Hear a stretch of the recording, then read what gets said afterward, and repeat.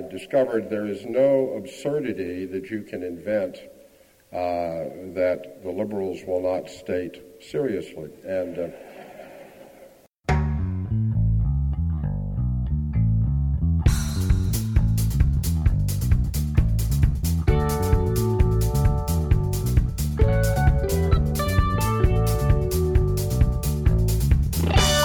From PowerlineBlog.com and produced by Ricochet.com, this is The Powerline Show with your host, Steve Hayward.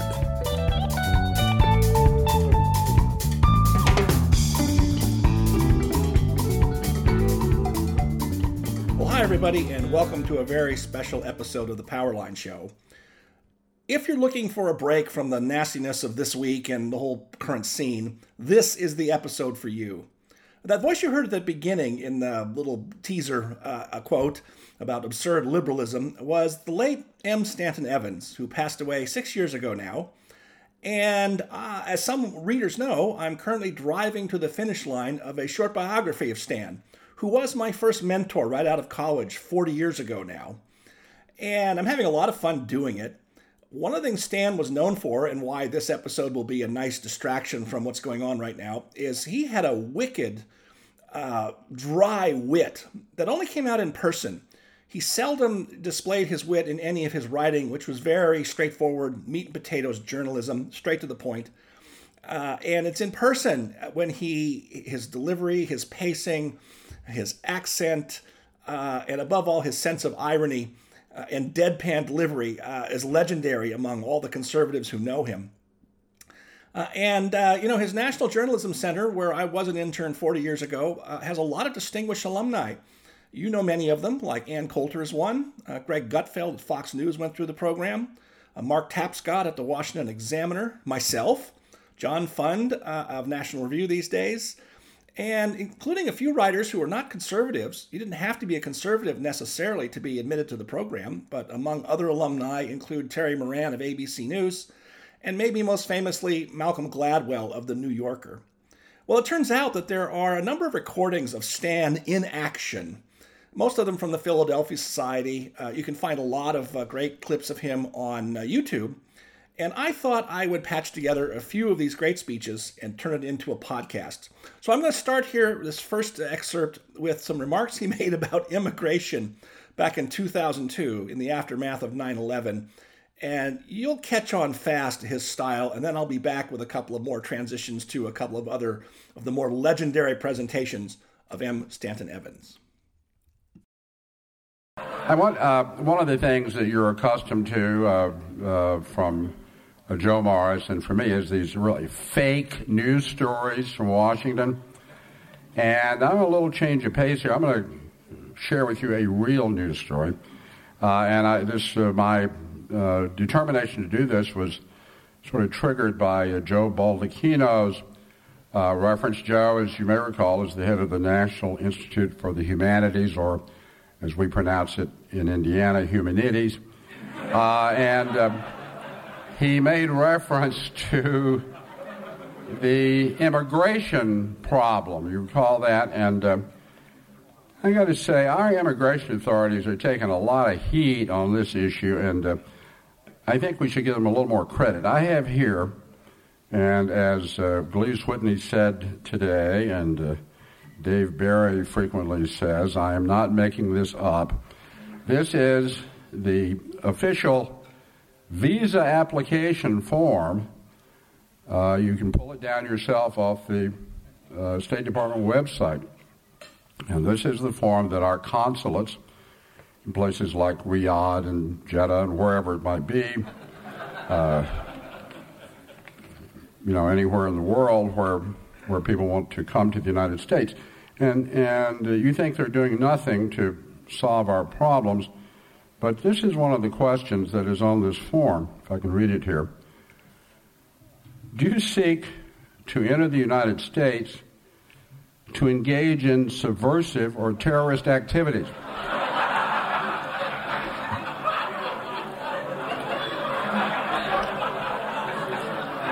Right. It gets better. Are you a member or representative of a terrorist organization. And then it goes off in some other directions. For example, did you ever participate in persecutions directed by the Nazi government of Germany? And or have you ever participated in genocide? Now, those are the questions that a visa applicant is asked to answer honestly. And then, but here's the best part. It says down below after all these questions, a yes answer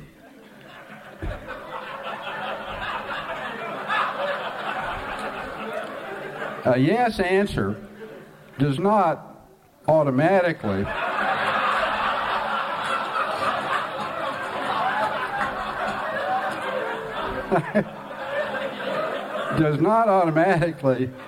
signify ineligibility.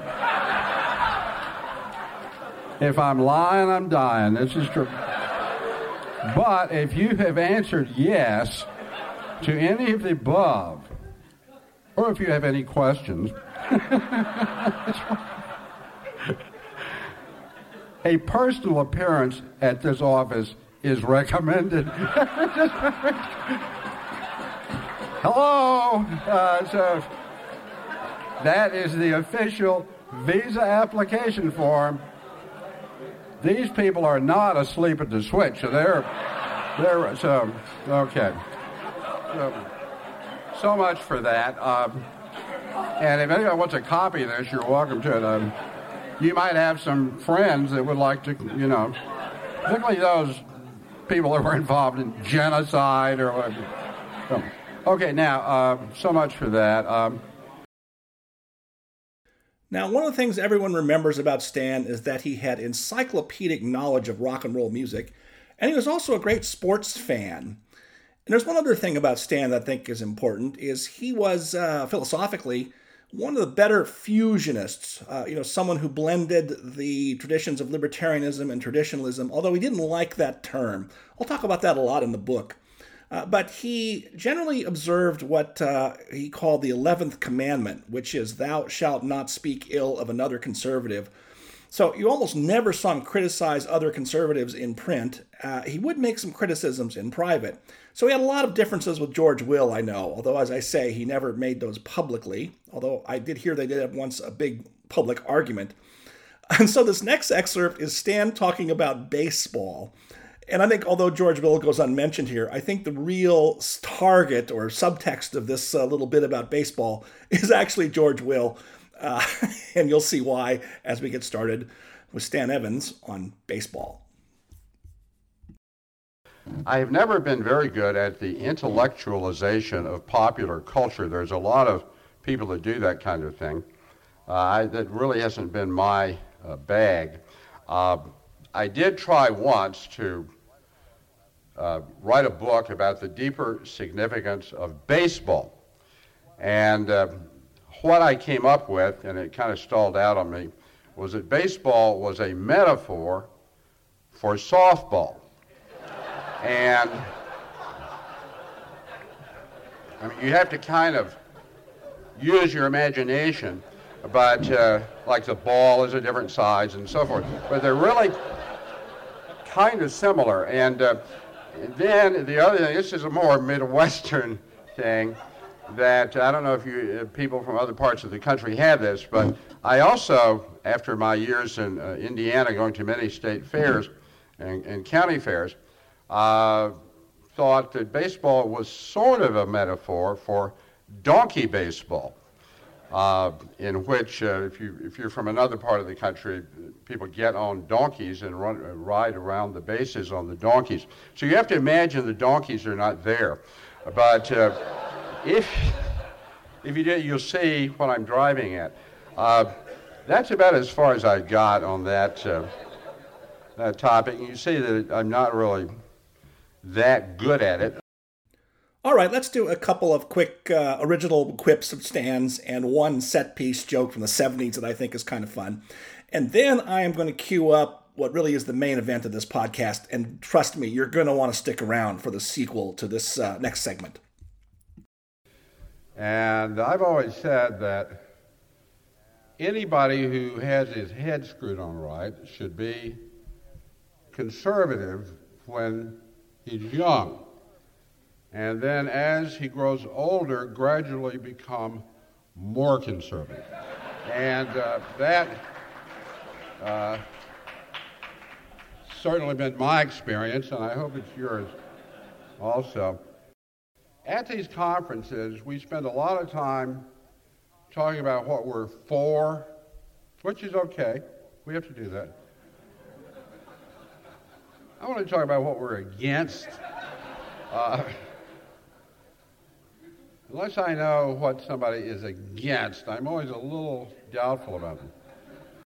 A few nights ago, some of us in this room attended a dinner in honor of Treasury Secretary William Simon.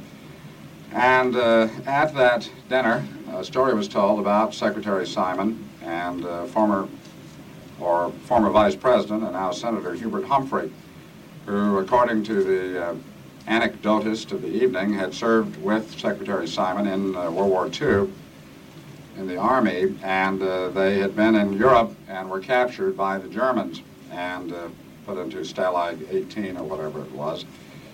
And after they'd been there a week, Humphrey had been there for a week and running around and dealing with the Germans, they took him to an interrogation room and seated him in a chair and put a bright light in his eyes and said, "So you are Hubert Humphrey. We have made ways to make you stop talking."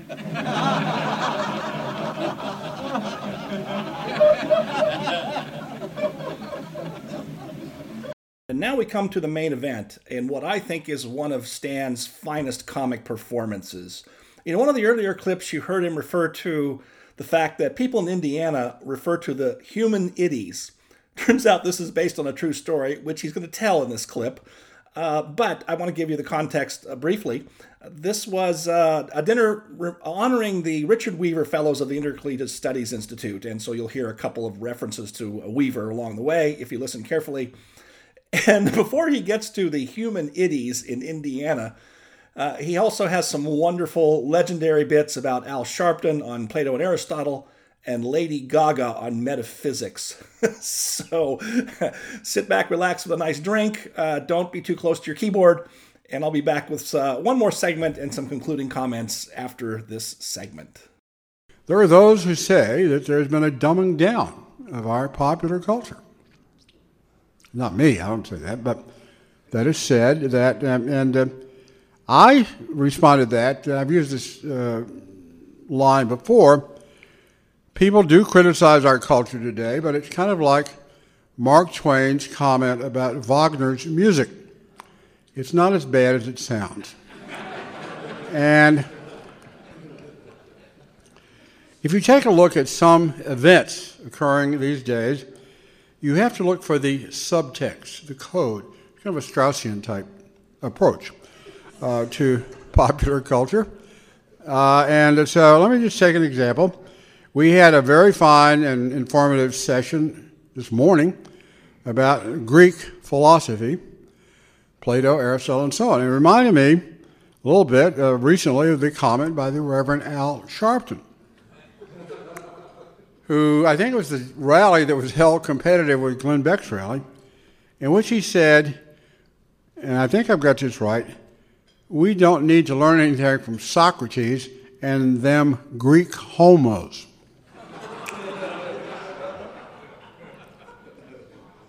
Now, that sounds very negative.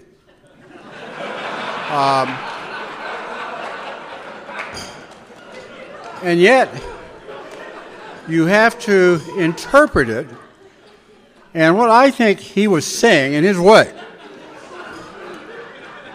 was very Weaverian. I think what he was saying is that indeed there is a paradigm of essences that to which the phenomenology of the world is in continuing approximation. but not strictly along the Athenian model. Little Wing is now streaming on Paramount Plus. I'm in a period of emotional upheaval.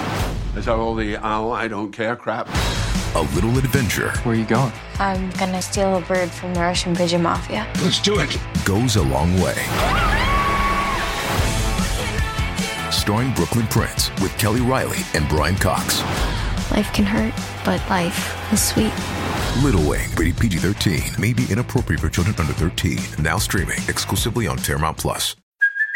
Hey, it's Kaylee Cuoco for Priceline. Ready to go to your happy place for a happy price? Well, why didn't you say so? Just download the Priceline app right now and save up to 60% on hotels. So whether it's Cousin Kevin's Kazoo Concert in Kansas City, go Kevin, or Becky's Bachelorette Bash in Bermuda, you never have to miss a trip ever again. So download the Priceline app today. Your savings are waiting. Go to your happy place for a happy price. Go to your happy price, Priceline. This episode is brought to you by Paramount Plus. Get in, loser! Mean Girls is now streaming on Paramount Plus. Join Katie Heron as she meets the plastics in Tina Fey's new twist on the modern classic. Get ready for more of the rumors, backstabbing, and jokes you loved from the original movie with some fetch surprises. Rated PG-13. Wear pink and head to ParamountPlus.com to try it free. Okay, so there's that.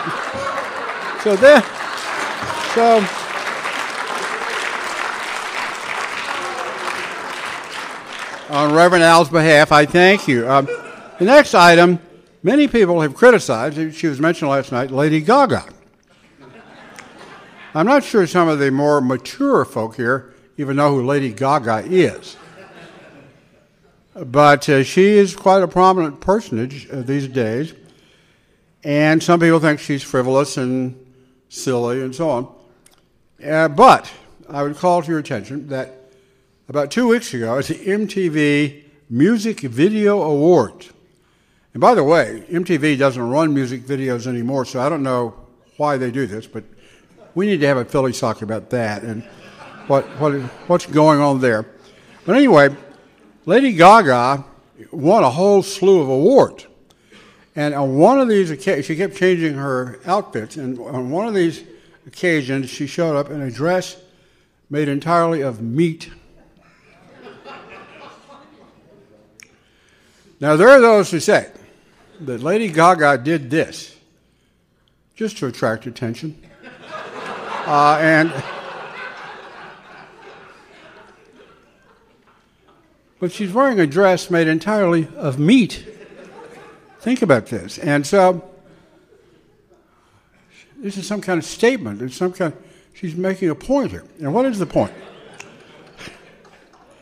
And I think the point is perhaps the following: that the created order and all therein are placed under our dominion,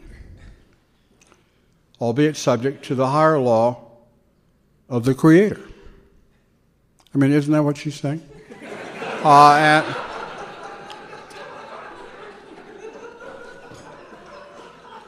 perhaps not. Why otherwise is she wearing a dress made of meat? I put it to you. So then we had the reference, marvelous reference today about the legislating the value of pie. And you may recall in that discussion, it was a question of whether it was the Alabama legislature or the Indiana legislature. I worked for many years covering the Indiana legislature, and I now spent a lot of time in Alabama, so I'm good either way with this. But it is a fact that this effort to legislate the value of pie was in fact done by the Indiana legislature, I'm proud to say. And it reminded me, of, just in passing, because Richard Weaver was from North Carolina, and one of the episodes of the Andy Griffith Show, and I'm sorry to see he's gone bad recently, was Opie comes back from school, and Andy says, "What did you learn in school today, Ope?" And he said, "Pa, we learned pi r squared." And Andy says, "That's wrong, Ope. Pi are round." Cornbread are square. But that's kind of a digression. I want to get back to my main point, which is the Indiana legislature, which I covered for 16 years. And I've told this story. I think some of the journalism center people have heard this, but I don't think I've told it here at Philly Sock. But a member of the Indiana legislature got elected on an insurgent slate in 1972, running against the machine, conservative Republican, I think from Beech Grove, which is south of Indianapolis.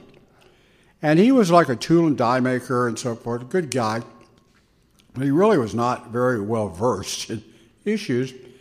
And he was so naive as to think that I was, which of course I wasn't. But he would call up almost every night about something that was going to happen in the legislature. My wife would say, it's like Vernon Wormer. I'll call him that. It's Vernon Wormer for you. And he always said, well, they're bringing this thing up, and the bill will come up tomorrow. What do you think? So I tried to tell him what I thought. And so one night he called up. It's Vernon Wormer. He said, Stan, have you ever heard of something called the National Endowment for the Human Idiots? Human idiots? Human idiots. Humanities? Yeah, whatever.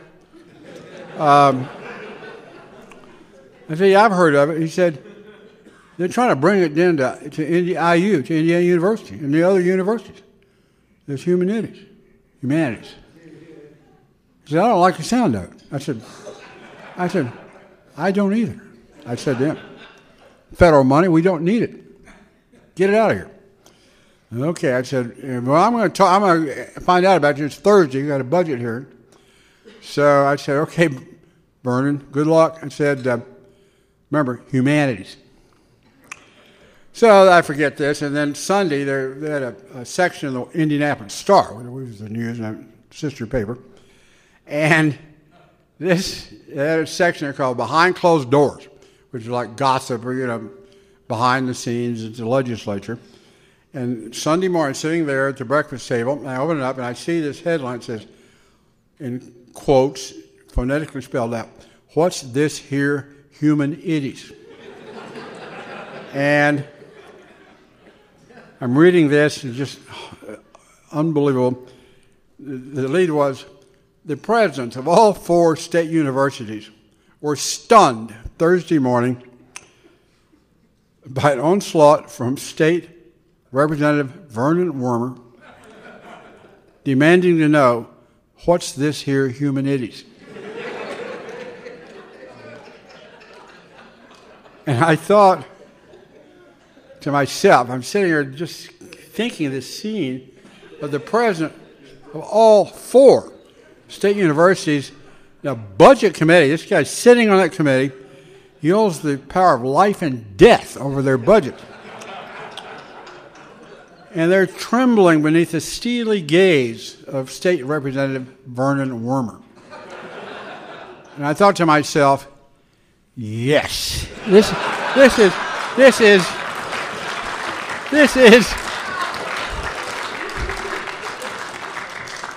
is America, man. Get used to it. And so that's Indiana legislature.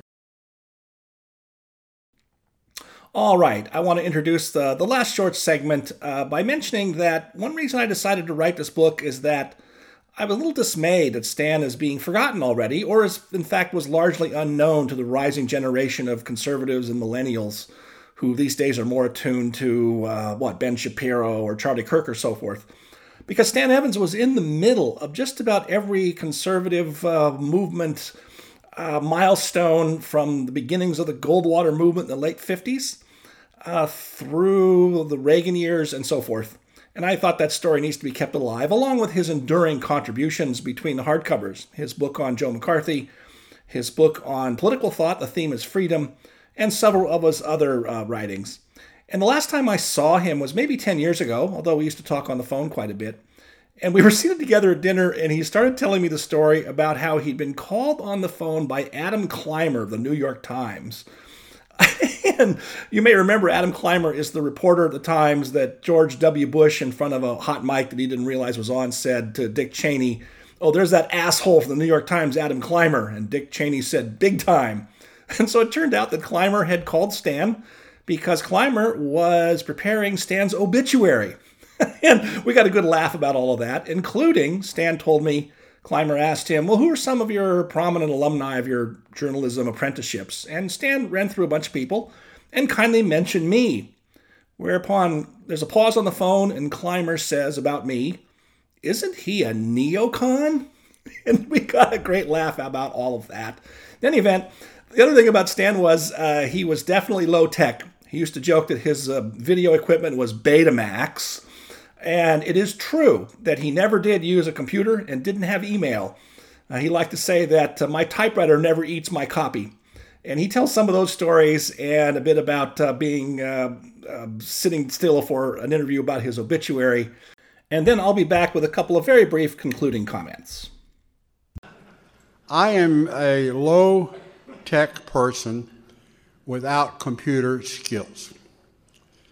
And Ken had someone from his office call me about 2 weeks ago to get my email address. I said, I don't have an email address. However, I do have something called assisted email for the elderly. And this is an earmark that I got Trent Lott put into an appropriations bill. Nobody read the bill, of course, so it went right through. So I now have a federally funded email assistant to handle these matters. Now, also, Ed remarked when Lee was giving an introduction of Ed, and then I've had the same thoughts when you're introducing me. It's kind of like listening to, your eulogy. And it reminded me, I got a call about 2 weeks ago from Adam Clymer of the New York Times.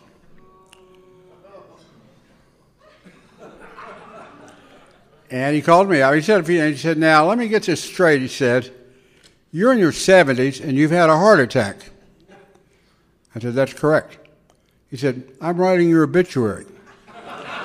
And so this is the truth. And for those of us in the newspaper business, he knew that I would understand that you do this in the newspaper business. You write these obits in advance for people that are at high risk of kicking off, so you'll be ready to go. So, but I thought that was kind of chilling to think someone is writing my obituary, much less somebody at the New York Times. And, God forbid. But anyway, I'm still here. Still above the grass, as I like to say, not under it.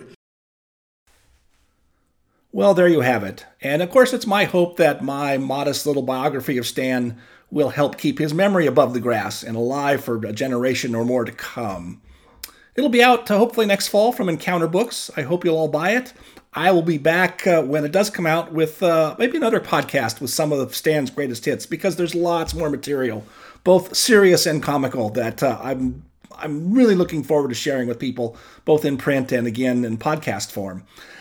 So that's it for this special edition. I'll be back over the weekend with Lucretia to break down this miserable scene for the week. But for now, I'm going to send you out with Stan Evans's favorite Elvis tune, which was Suspicious Minds. He not only liked the tune, but he loved the title because it went with his deep, abiding interest in espionage. So with that, don't forget to milk the truck dividend. We'll talk to you soon. Bye-bye. We're caught in a trap. I can't walk out because I love you too much, baby. Why can't you see what you're doing to me when you don't believe a word I say?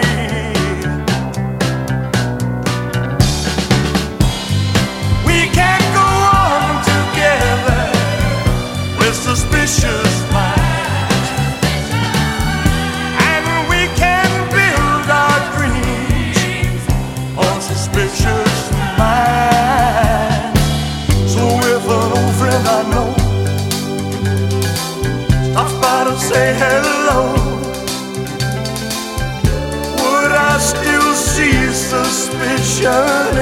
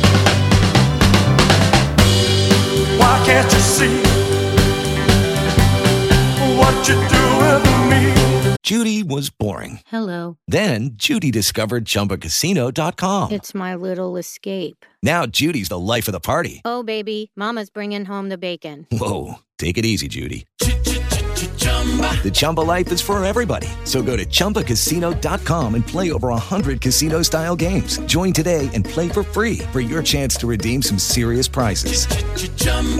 ChumbaCasino.com. No purchase necessary. Void where prohibited by law. 18 plus terms and conditions apply. See website for details.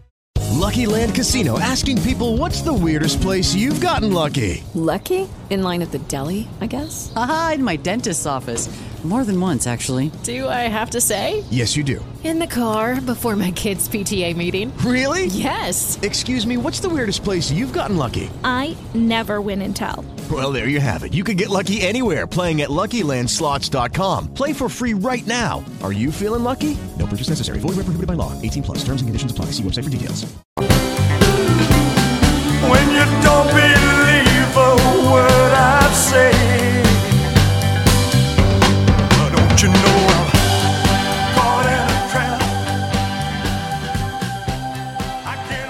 Ricochet. Join the conversation.